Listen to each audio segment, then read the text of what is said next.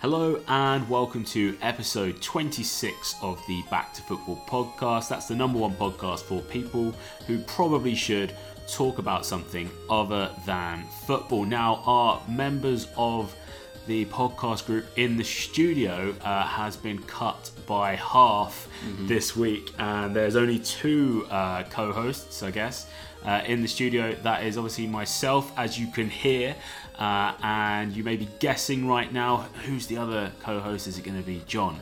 Is it going to be Greg? Is it going to be Levi? Well, if you were to go straight down the middle there, middle for diddle, you would get Greg Hollands. Who's Am I the happy medium between them? Yeah, you are. Yeah, the median. Mean, median, and mode. Did you have a favourite when you were in school? This is maths, isn't it? What was the easiest one? Was medium, wasn't it? Because that was literally just the middle. The middle, yeah. Yeah, I just went with that. Or mode, which was the most. Most occurring was. Yeah, most occurring. I always thought the mean was. Mean. You know, that was the serious. Yeah, that was the serious one. Like, if you really want to work something out, you're looking for the mean.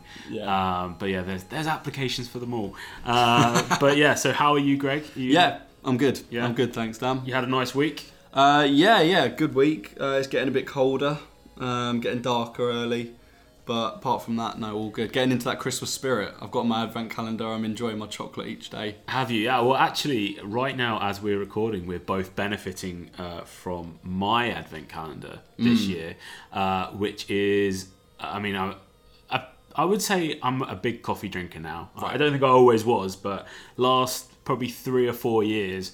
As you know, as my 20s have gotten serious, I've become a dependent coffee drinker, and my advent calendar reflects that, because it's a Beanies advent calendar, and every day you get 2 sachets of flavoured coffee. Now, these may be vanilla, they may be chocolate orange. The ones that we're enjoying currently, I have a gingerbread coffee. Oh, nice. And what are you I've tucking got into? Mint coffee. Mint chocolate. No, just mint coffee, I think it was. I think it was mint chocolate. Oh, was it mint chocolate? Yeah, because I think mint on its own actually would make a nice coffee, but add chocolate into it, and it's suddenly, it's got some chutzpah, and you can sell it. It was nice. I liked it. Yeah, you've gone through, like, you're an early coffee drinker. I can't drink it until it's a certain temperature, until it's cooled down a bit. I eat it. I eat it. I eat them there. No, I'm intense. No, I drink it hot. I go for it. Yeah. I'm desensitized to it now. I can't do that. Let's talk about the Yoda meme, Baby Yoda. Do you know anything about this? I said there was something I was going to ask you about on the podcast. Yeah. And that's what it was. And this is it. Baby Yoda. Do you know much about it? So it's from the new Star Wars TV series, isn't it? The Mandalorian, which I've heard really good things about. And this, the Baby Yoda meme. I didn't think that it was for real. I thought it was, because you know those edits of Yoda where he's like that muscular Hulk kind of thing. I thought it was like a scaled down version of that. But then I realised as the memes continued, this is actually a real thing. Is it actually a Baby Yoda? So apparently it's not Yoda, it's just something of the same species. And it's actually, spoiler alert, 5 years after Yoda perishes or dies or whatever in that last Star Wars. Okay. Do you remember? Am I ruining something there for you? I've not watched The Mandalorian.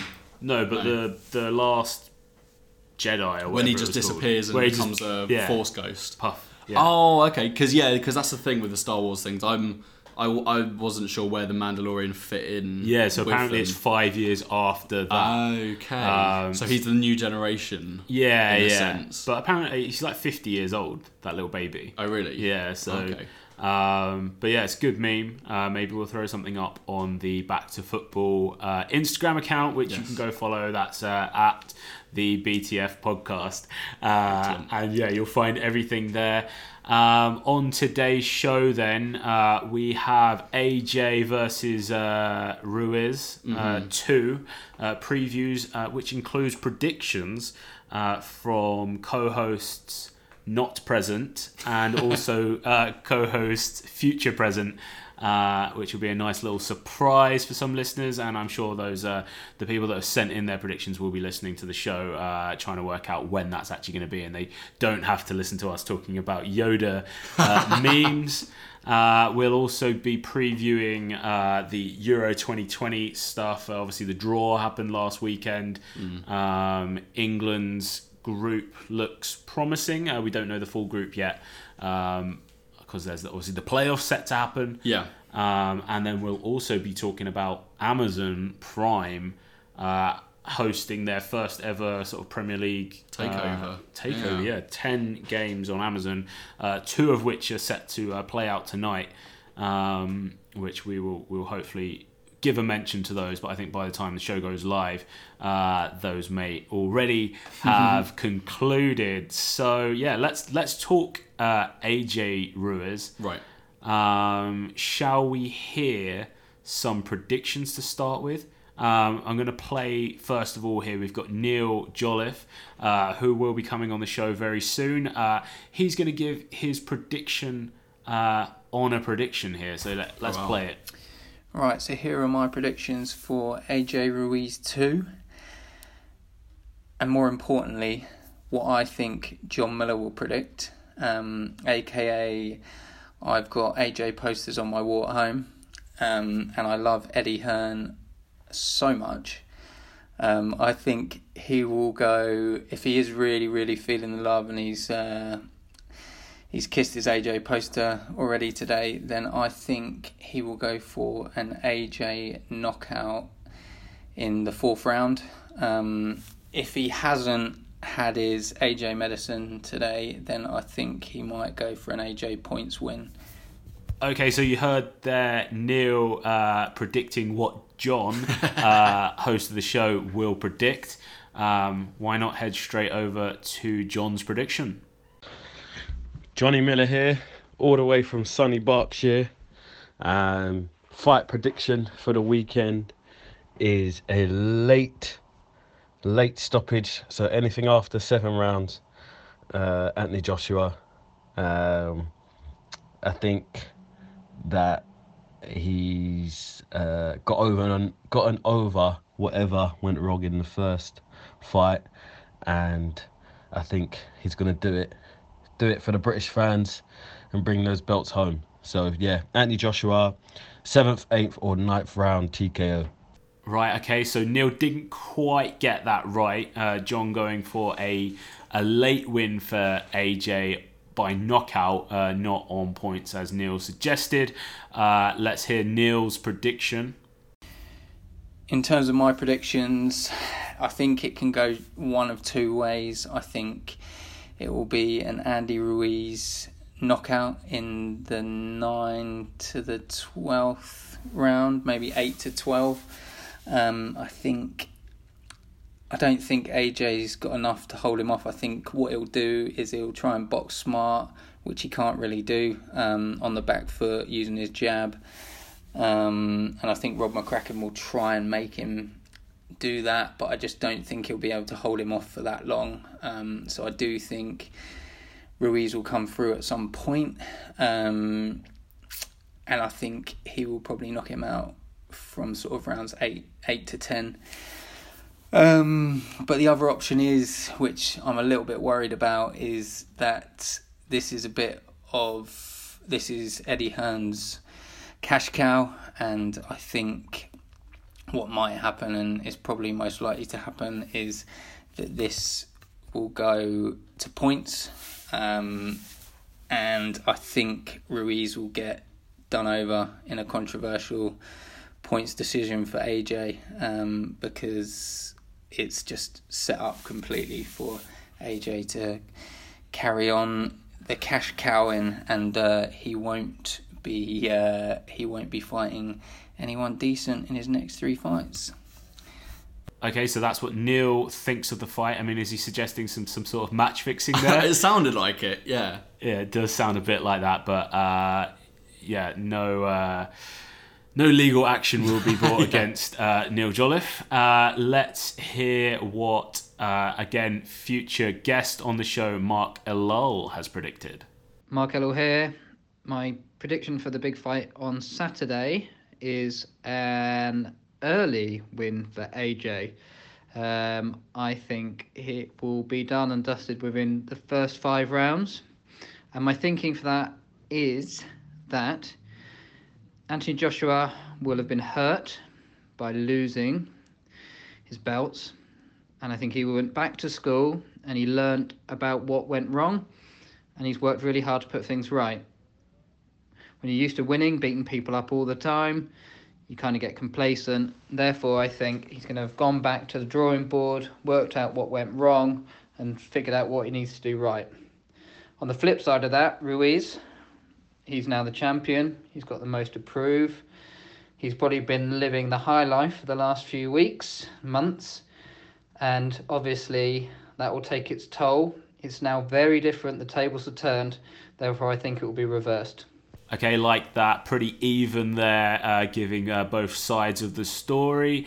Someone who is probably not as unbiased, Levi, co-host of the show. Let's hear what he has to say. Hello, Levi here.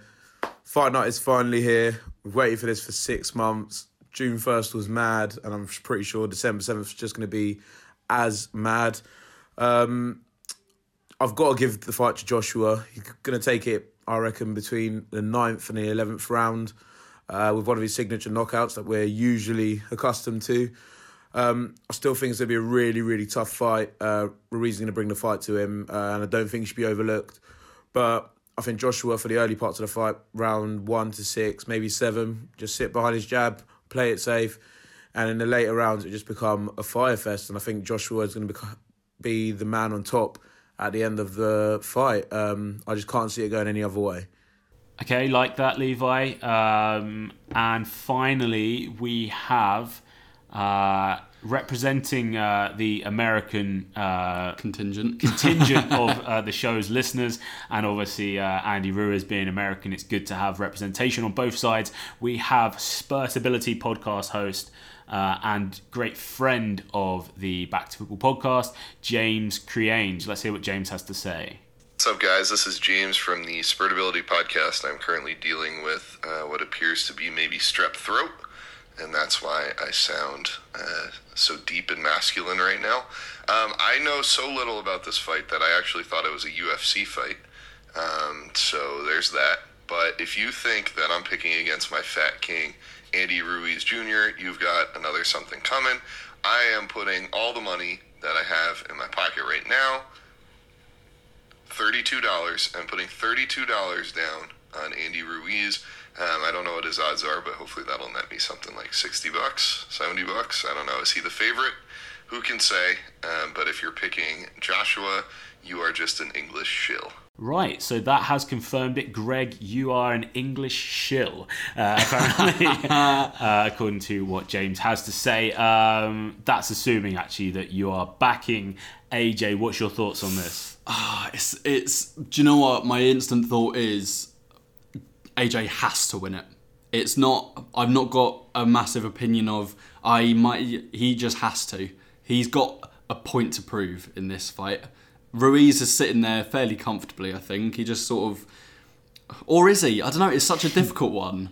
AJ has to win this. He's got a massive point to prove, and I do think that he is capable, more than capable of proving it. I listened back to a podcast with Eddie Hearn the other day, and he was sort of analysing the fight. And he said that when you go into a fight... Because obviously this was with... Jarrell Miller. The fight was meant to be on the 1st of June, was meant to be Jarrell Miller, but then he took every drug under the sun and got disqualified. So AJ's camp basically had 3 weeks to find a sparring partner that was chubby little fella, and the little fat man. Yeah, exactly. David Bowie extras reference.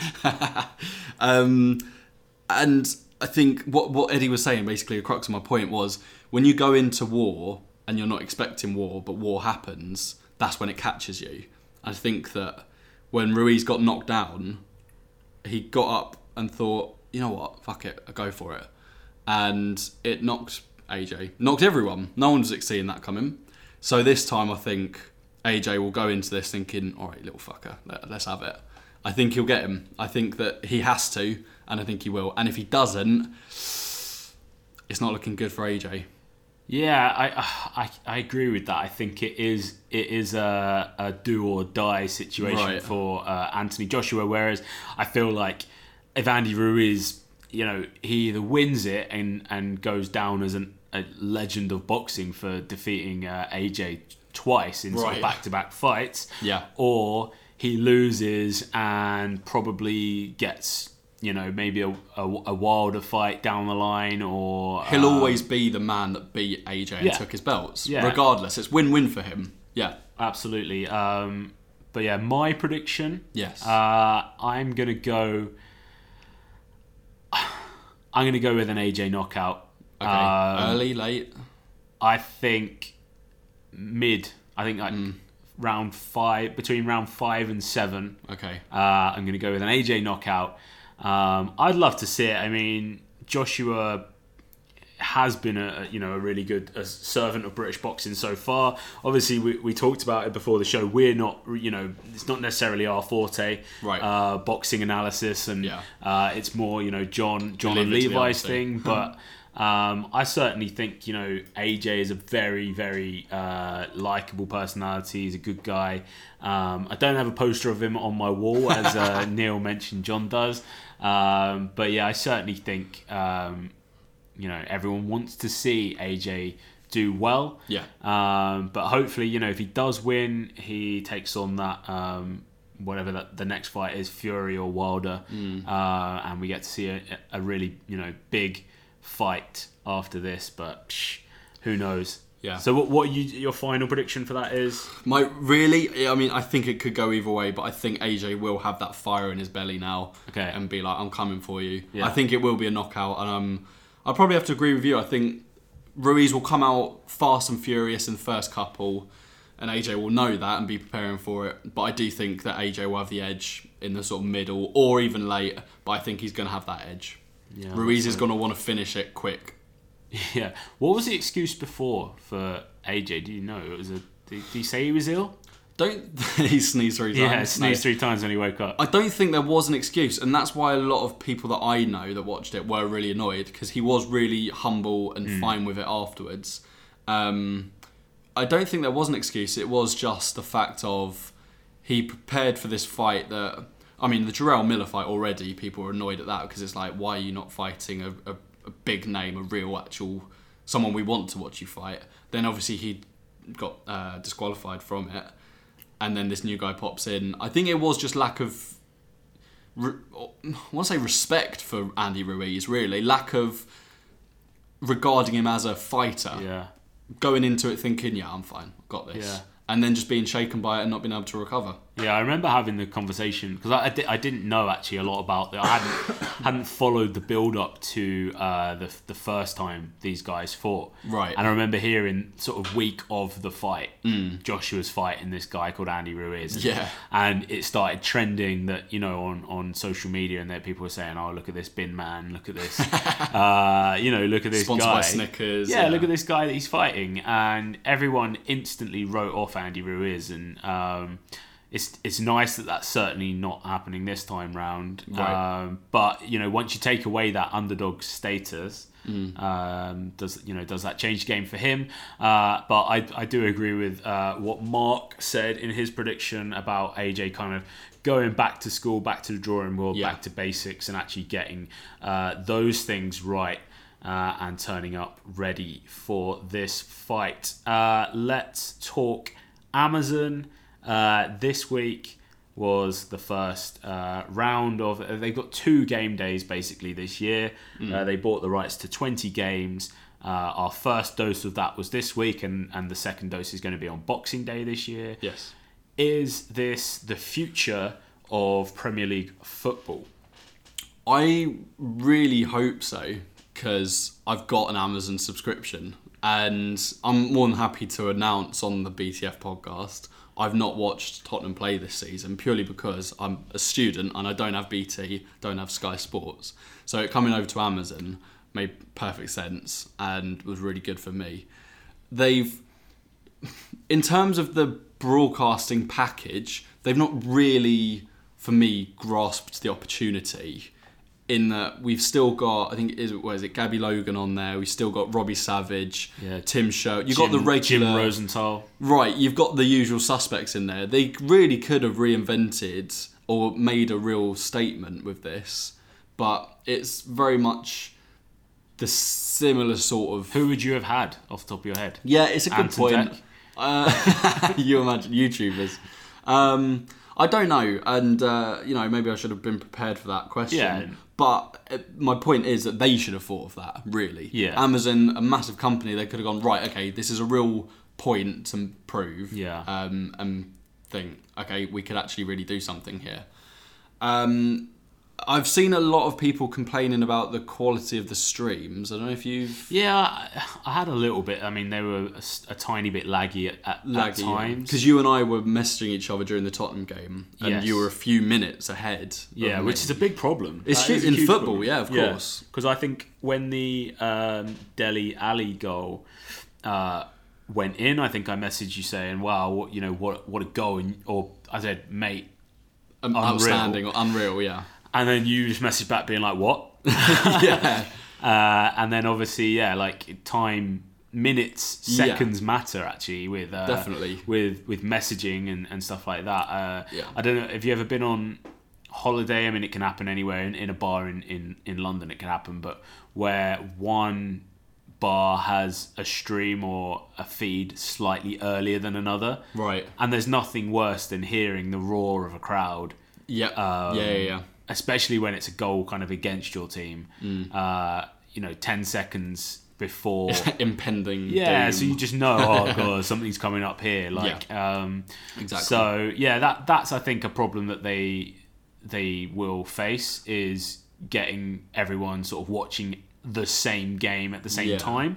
Also, I've seen people say about how some of the games are Ultra HD and Right. 4K, and then some aren't. Okay. I don't know if you've seen about that. No, I haven't seen that. I mean, I've never been particularly a kind of definition snob. Well, when you're watching a sense. football pitch with all little people run, it doesn't. You don't need I to think see as the sweat on their like brow. HD is more than good enough. Like, Yeah. as long as you're viewing it in HD. Yeah.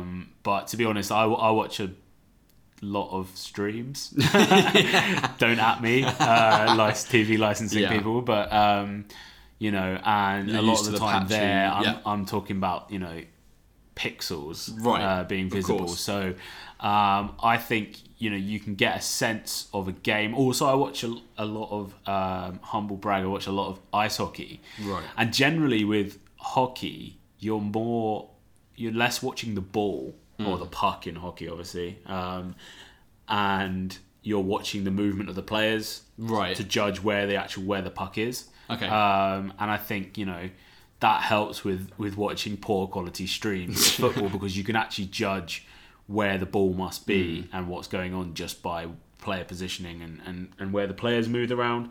And when we compare it, so we're talking about streams. Yeah. We're talking about Amazon now, which, I mean, the lowest quality isn't going to be awful. Oh no, It's still going to be watchable. yeah. I think these are just little bits that people have issues with.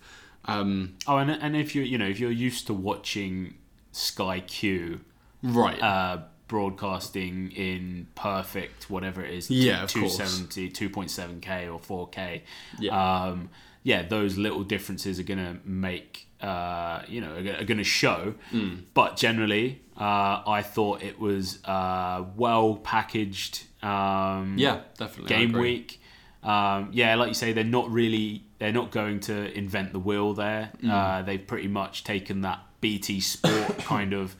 It's a bit of a BT Sport type setup. Yeah. I do like their little the little box that comes up, and they emphasise that it's exclusive to Amazon, of the probability thing that pops up every now and then. Have you not seen it? So it's like the percentage of probability that Someone will score next. this team will win, or this right. team will draw, and it's like, okay, that's exclusive, but if you just give me the statistics on a sheet, I can probably work out. Or if it's a 3-0 win in the 74th minute, I probably know they're gonna win. It's those little things that they're trying to be like, oh, only on Amazon we've got this. That's it. Like they're always going to be looking to how do we add value Yeah. to what you're already watching. But I think they've done that already with just allowing everyone to choose what game they want to watch. Now, does having access to all games, does that pose a threat to gate receipts?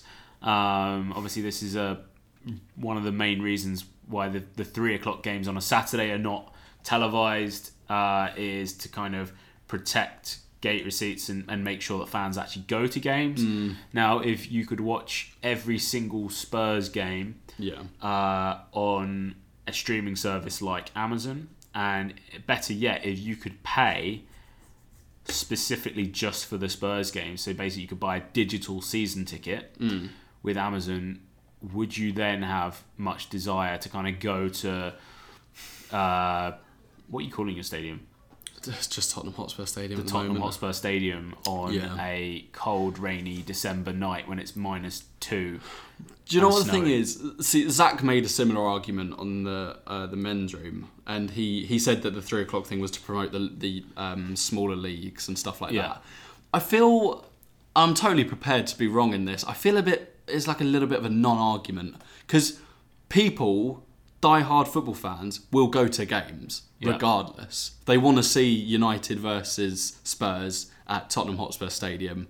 I know it wasn't last night, but if they want to go and see it, best believe they'll go and see it. Yeah. So I feel it's a little bit of a non-argument, because you'll always get those fans. I think you're always going to fill a stadium if it's Liverpool-Everton derby, if it's United City derby, or Tottenham Arsenal. Maybe the littler games, Bournemouth Swansea, or Bournemouth Spurs, you probably wouldn't. But I don't think that televising it really massively affects it enough to. You're not gonna, if you televise those 3 o'clock games, see empty stadiums. I feel it's more accessible to everyone if you do watch it. If you do see those 3 o'clock games, then you might be more wanting to go to an actual game. Maybe, I don't know, but I feel like it's a bit of a non-argument there. Yeah, I mean, another angle to it is that you can start to, it might force clubs into improving the actual match day experience. There you go, yeah. And this is something I think that's happened in the States with American football and baseball in particular, is that you've got, when people build new stadiums and new grounds, they're not building specifically for size and capacity and how, because also the reality to this is, if you have more games on TV, you're probably going to get more money for your TV rights. So the clubs will have more money anyway. But then, you can also kind of tailor the stadium experience and the experience of going to a game.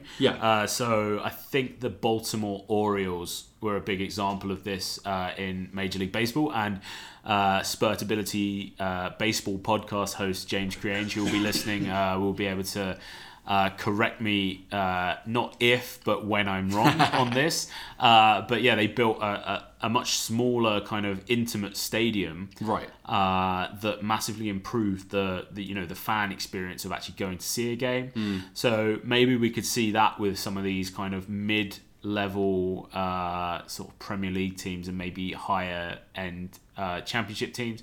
Most teams have a fairly decent stadium these days anyway. But certainly I don't think it needs to be building a metropolis of a stadium. 100,000 seater bowl kind of setup. Exactly. It's much better to maybe have a 30,000 seater that is just brilliant for everyone that's there and sells out every week. I think Brighton's stadium, the Amex, they kind of took that model where they left room to expand, but I think the focus is very much on selling out over a long period of time, and sort of cultivating an atmosphere rather than just assuming that bums on seats and numbers mean that you get a good atmosphere, because it's certainly not the case. Right, yeah, exactly. But I don't know. I don't think it, personally, I don't think it's a big threat. No. And I think it would just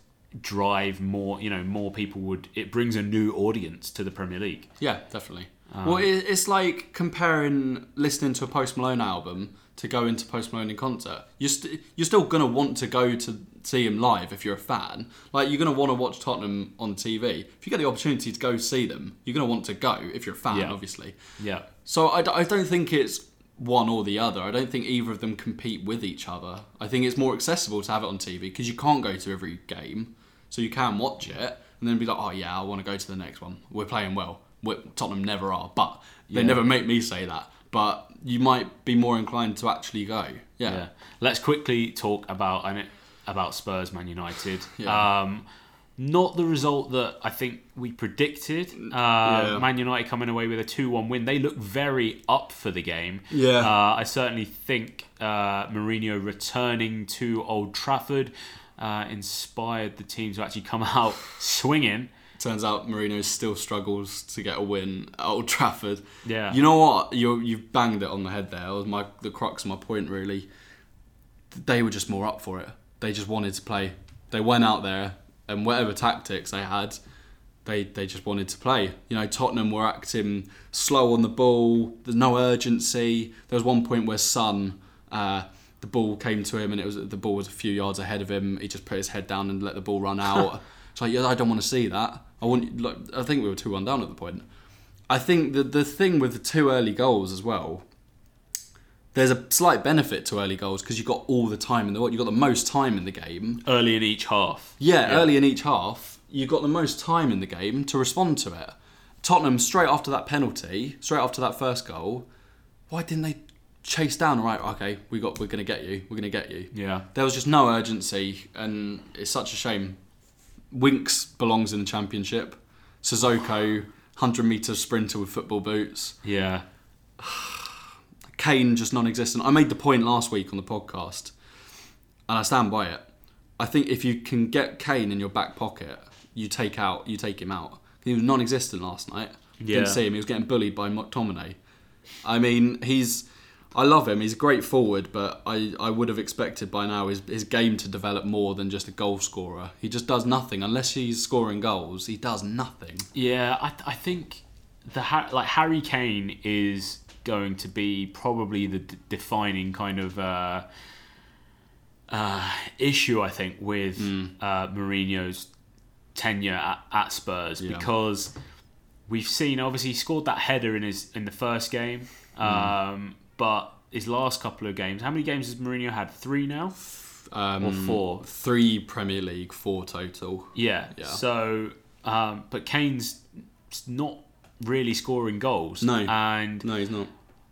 I think you're going to have to either see Harry Kane adjust his game to be to somehow score within a Mourinho system, or you're going to have to see Mourinho adapt to Kane, and I don't know whether that is Mourinho's style to kind of pander to one player. No, I don't think so. I think that I think you're right. I wouldn't be opposed to selling Kane to a foreign country, and within football, obviously, not just not just build our stadium. And then invest in his money, because we could get a few bob for him. Invest in that, in creating Mourinho's team, a team of winners. Because our defence, we've conceded 2 goals in every game that he's led. And our defence, Gazzaniga, every time a ball comes towards him, I'm sat there watching, shaking like a shitting dog. I can't stand watching him in goal. You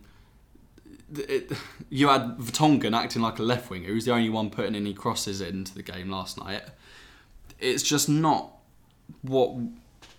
It's not what you hoped for. Not what I hoped for. No, it wasn't inspiring to watch last night. And it was a winnable game. This is probably one of the worst Man United squads there have been in the last couple of decades. And we were struggling against them. Really struggling. It's strange, though, with Man United, because Solskjaer seems to kind of, just when everyone thinks the odds are stacked against him and he's going to get sacked, right, he pulls out a result like he did last night against a good squad at least, and a great manager in Mourinho, and actually he came out on top, and I think he'll probably get them through to the end of the season, and I think they'll challenge for that elusive 4th place behind City, Leicester, and Liverpool. Yeah. Liverpool, let's not talk about it for too long, but that's a foregone conclusion maybe at this point. Unfortunately, they are just brilliant. Yeah. I mean, it pains me a little bit to say it, but they are they're just purring. They are purring at the top of the league. That's 32 games unbeaten that they've gone. It's a club record. They are showing no signs of slowing down, and we've actually seen players come in last night in particular, like Shaqiri and Origi, Adam Lallana, that are dropping into this team and actually, playing just as well as Salah, Firmino, and I think that's Klopp. It's reflection on Klopp. They're so well motivated, inspired to play. Yeah, definitely. I'm not sure I'm putting you on the spot whether you saw it, but I think it was their second goal.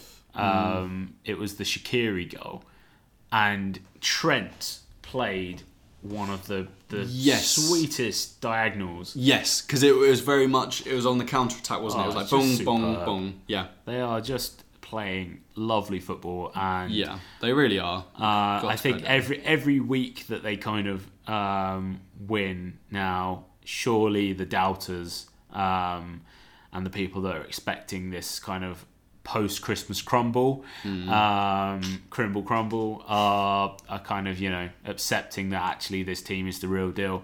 You say that, they have, I think they've got what's it called? The Club Winners' Cup in the next couple of weeks. Yeah, so they're heading out to Qatar or Kuwait or something. Heading out to Qatar. So I think that could have an impact. Pick up a couple of injuries there, or, fitness issues. They played 10 games, so they played one, I think, this month, or if they had 2, so maybe they've got 8 more games in December. Right. They actually play on back-to-back days at one point.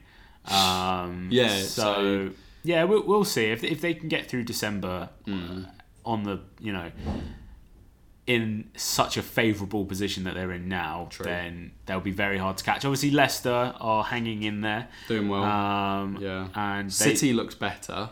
Yeah, against Burnley, but they've showed vulnerability that I think will. Because the thing is, Liverpool teams are turning up expecting to lose to Liverpool, whereas I think City have showed enough frailty that you can go into that potentially get something from a City game, whereas Liverpool have sort of proven that they can play quite poorly, and still make it through. But yeah, we'll see where that goes. Let's talk then about Euro 2020. Yes. I'm going to run through the groups fairly promptly. So we've got Group A is Italy, Switzerland, Turkey, and Wales. Okay. Interesting group that. It's quite and it's all a tough, quite level. Yeah, I think I would say it's quite a tough group. I think Turkey, although they've got many good individuals, I'm not sure how well they tend to do when they turn up to these big tournaments. Switzerland obviously are pretty slow and steady. Italy qualified without dropping a single point. Wow. So they are actually probably the favourites for that group, and Wales led by Gareth Bale. Yes. Do you think they got a chance of getting out of that group? I really do. I think they're a young, inspiring team to watch. I think that they'll certainly go into it with the attitude of, we can only do well out of this, really. There's no real expectation on us. Let's just go in there and give a good fight. Yeah, definitely. I think that they could. That's a second place, I reckon, out of that. Is it this tournament they're doing? Is it the third place knockout thing? Is that what I heard? I'm putting you on the spot yes, there. you must be correct, because there's only 6 groups. Because I think what they are doing is the top 2 guaranteed qualify, like the World Cup. Yeah, so the 2 best third place teams, or no, the 4. Yeah. So basically, it's such a weird. Why do they need to do these kind of things? And like they're playing it all over Europe. Yeah. I think that is gonna be the biggest thing to impact all these teams. Yeah. It's not gonna be who the group is. It's where you're travelling to and from and all that. But yeah, so basically, because you've got 6 groups, it means the top 2 from each of those groups makes 12. Right. But obviously, you need to form a last 16. So Okay. of those 6 groups, 4 of the third place teams will then make it through to the next round. So Interesting. it means that you're unlucky if you're one of the 2 third place teams that doesn't make it to the next round. Yeah. Obviously, it takes a little bit of spark out of the group stage because It does, because it's most of the more teams go through than go out. But it's exciting. Group B, let's go through this one really quickly. Belgium, Russia, Denmark, and Finland. 2 Scandinavian teams in there. Finland versus Russia will be an interesting game. Bit of a World War II throwback. For the historians and out obviously there. they share a border. There is a little bit of rivalry between those 2 nations. I personally think that will be Belgium, and I'm going to go with Finland. Oh, wow. Go with Finland as getting out of that group. Who are you predicting? I reckon Belgium, Russia. Belgium, Russia. Russia okay. did all right in the World 2 Cup. favourites. Next group, Group C, we have Ukraine, the Netherlands, Austria, and then you've either got Iceland, Bulgaria, Romania, Hungary, Georgia, North Macedonia, Kosovo, or Belarus. Right. Let's focus on the 3 teams that are in there: Ukraine, Netherlands, and Austria. Mm-hmm. I find it hard to see past those first 2, Ukraine and Netherlands, going through. Yeah. Zinchenko leading the line for Ukraine. Then we get to England's group, Group D. England, Croatia, the Czech Republic, and the winner of Path C, which is Scotland, Israel, Norway, and Serbia. Now, firstly, which of those 4 would you like to see England play? I'd like to see Scotland, if I'm honest. I think that we need a challenge in the group to prove ourselves, because last World Cup I think we had the easiest route to a World Cup final, and even then we didn't succeed. We always get a ridiculously easy group to qualify, so we're always guaranteed to qualify. I think Croatia's a great challenge, Czech Republic's a great challenge, and Scotland, not because of quality but because of the stakes of what that game means. Yeah, I think everyone would like to see England Scotland as a game. Obviously that Euro 96 game where Gaza scored that amazing goal. Were you born in 96? No, I wasn't actually. 2 years later. Amazing.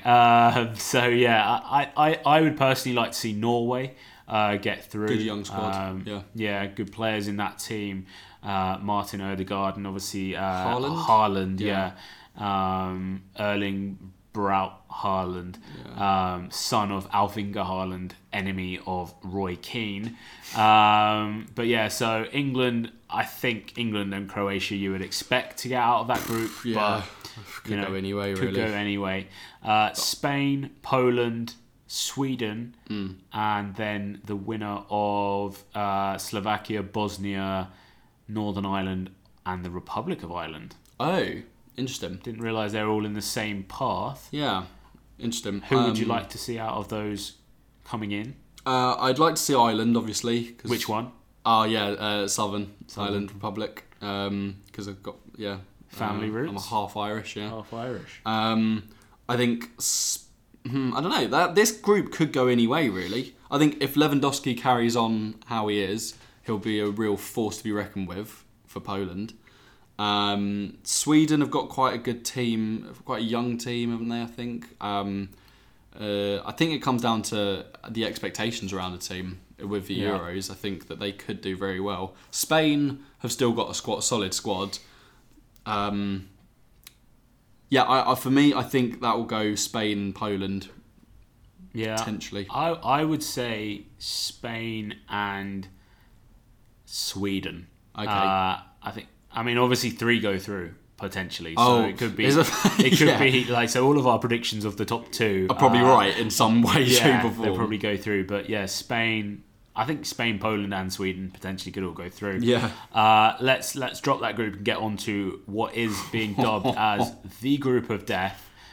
Germany, France, and Portugal. So you've got the World Cup champions, the current European champions, and the previous World Cup champions all in the same group together, and they will be joined by either Iceland, Romania, Bulgaria, Hungary, Georgia, North Macedonia, Kosovo, Belarus. I would probably say of that group of teams that could join them, I think Iceland and Romania are probably the two most feared nations. Kosovo have been playing well. Kosovo obviously playing very good football. I just don't think they have the squad depth to challenge as much. But basically, whoever gets dropped into Group F with Germany, France and Portugal is going to get dunked on.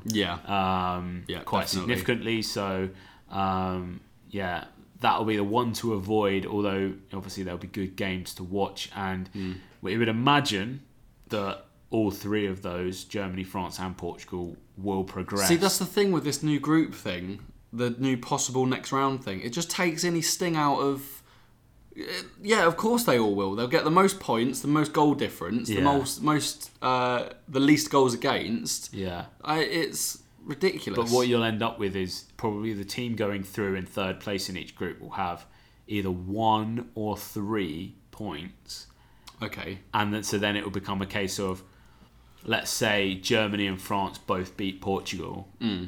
It will become a case of, can Portugal then beat whoever that last team is by enough goals to give them a goal difference, or to level up their goal difference or something like that. So it takes away some excitement but adds different adds a different element to it. Is VAR making an appearance this? I do not know. Euros? Let's give that a merry googling, because basically that will take away any excitement when any goal is scored. Yeah. Essentially, I hate VAR. I don't think I'm unique in that opinion, but I can't stand it. That Dele Alli goal, beautiful footwork, beautiful control. They try and challenge that. These geeks in Oxford try and challenge that because it might have hit his shoulder. Get over yourselves, lads. Yeah. You imagine taking away a beautiful goal like that because it skims his shoulder. It's killing the game. Yeah. It was good that they had Berbatov in the studio for that. Did they? Yeah. Oh, yeah, of course. So VAR will be used in the playoffs of the Euros, but it wasn't used in the qualifying matches. So the fact that it's in the playoffs... But I mean, to be fair, big tournaments are usually used as a time to kind of perfect a system or introduce new things. You imagine we get a final that is dictated by a goal is given or taken away. A crucial goal is taken away by VAR, and it's England. It's really difficult. Well, that's it. Like, that would be sickening. But it's still, I think the goal is still there to make it, an objective kind of process. But obviously, there's with that, subtracts some of the magic of the game and some of those moments. But I did like it I think it was the World Cup or even the Euros actually, where the referee would run off and actually see the game himself. I think we'll 100% see that, because they are trying to pressure Premier League referees to not just go by what they're hearing and actually go and look at what it was, which I can't believe that they weren't doing that anyway as the referee. Yeah. It's I think my personal opinion is that the Premier League VAR is wrong. Yes. And actually there are places that are using video assistant referees and getting it right, and I think hopefully at the Euros we'll see that version. As I've said before on the show, like, it is weird now if you actually go back and watch old like World Cup games and stuff like that, and there's no review of anything. Really? Obviously, you can go and watch the Championship, or you can watch certain I get games, top tier, and it's the same. But yeah, when you see, like, I think I watched the 2006 World Cup goals, and in the first game, Paulo Wanchope scores twice for Costa Rica, right? And both goals are offside, and it's like, those goals just don't stand anymore. They used to.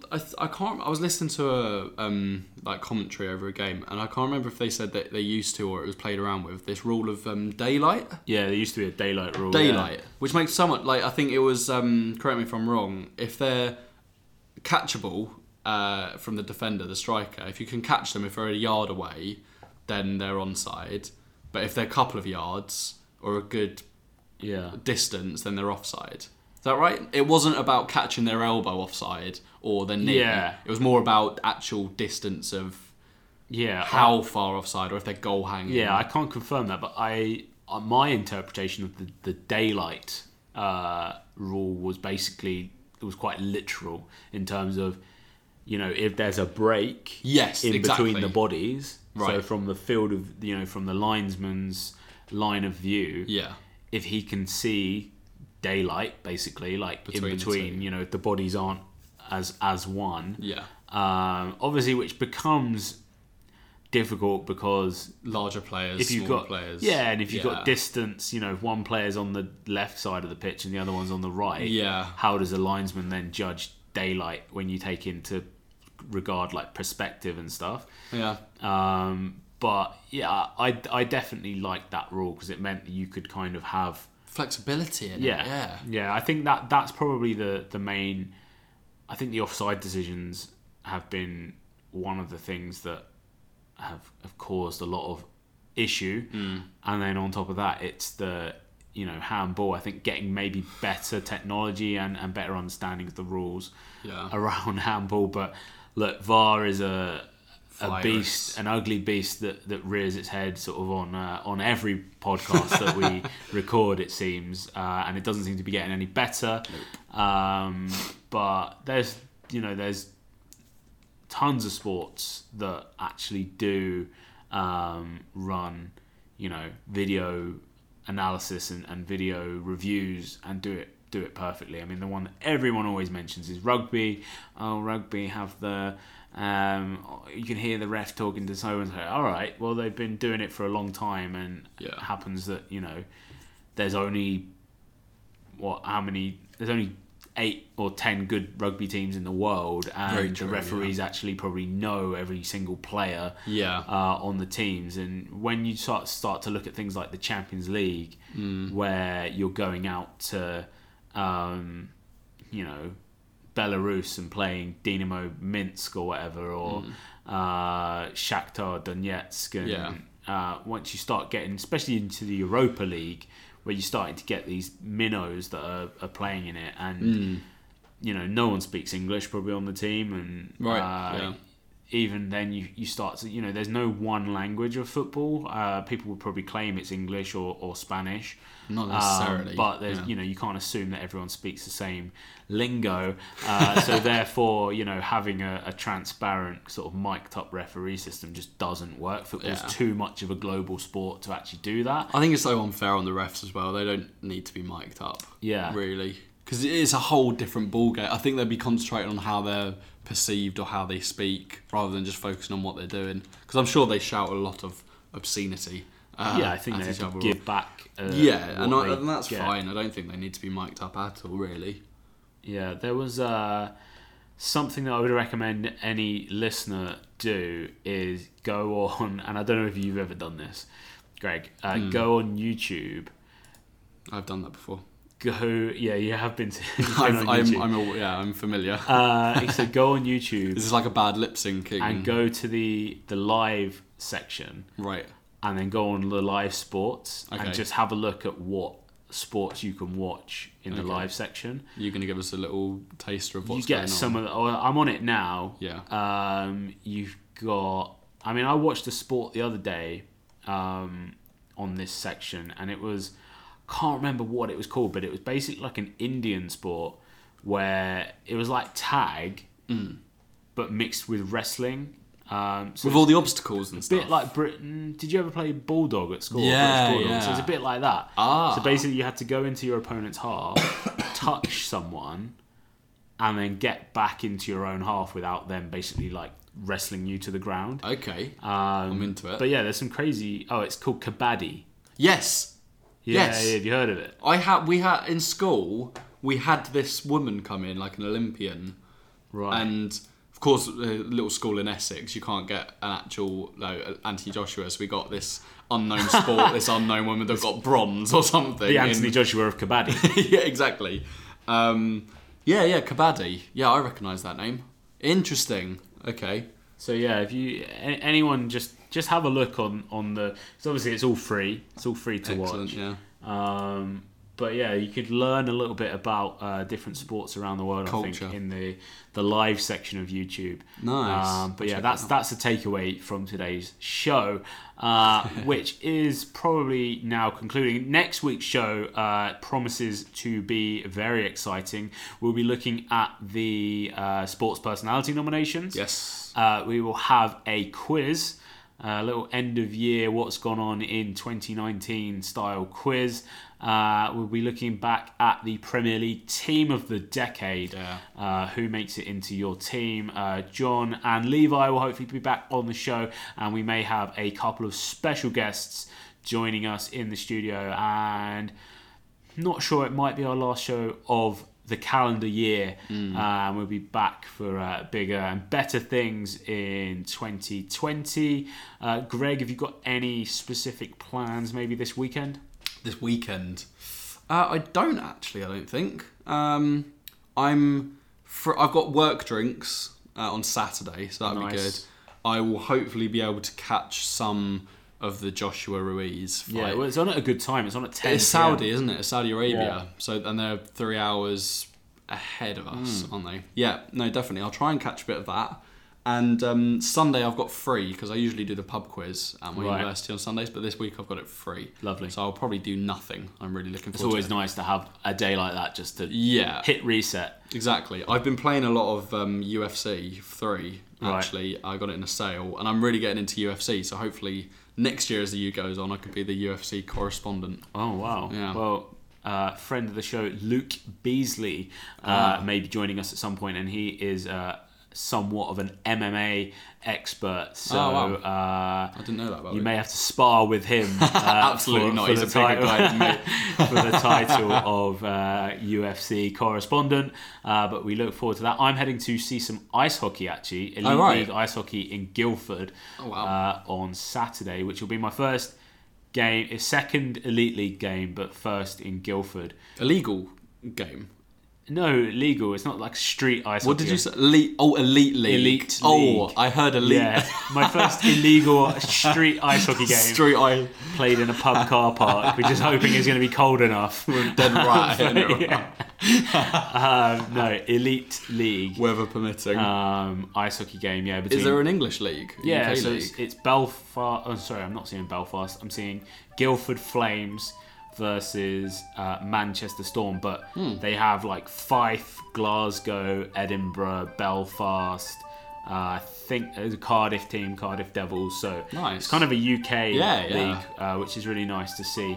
So yeah, I'm looking forward to that, and I'll give a little bit of a review of that on next week's show. As you can hear, the outro music is playing, and that means it is time to go.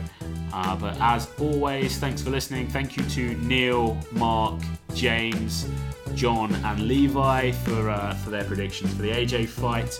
And yeah, so we'll see you next week. Thanks for hosting with me, Greg. No problem. Thank you for having me. All right, bye-bye. Later.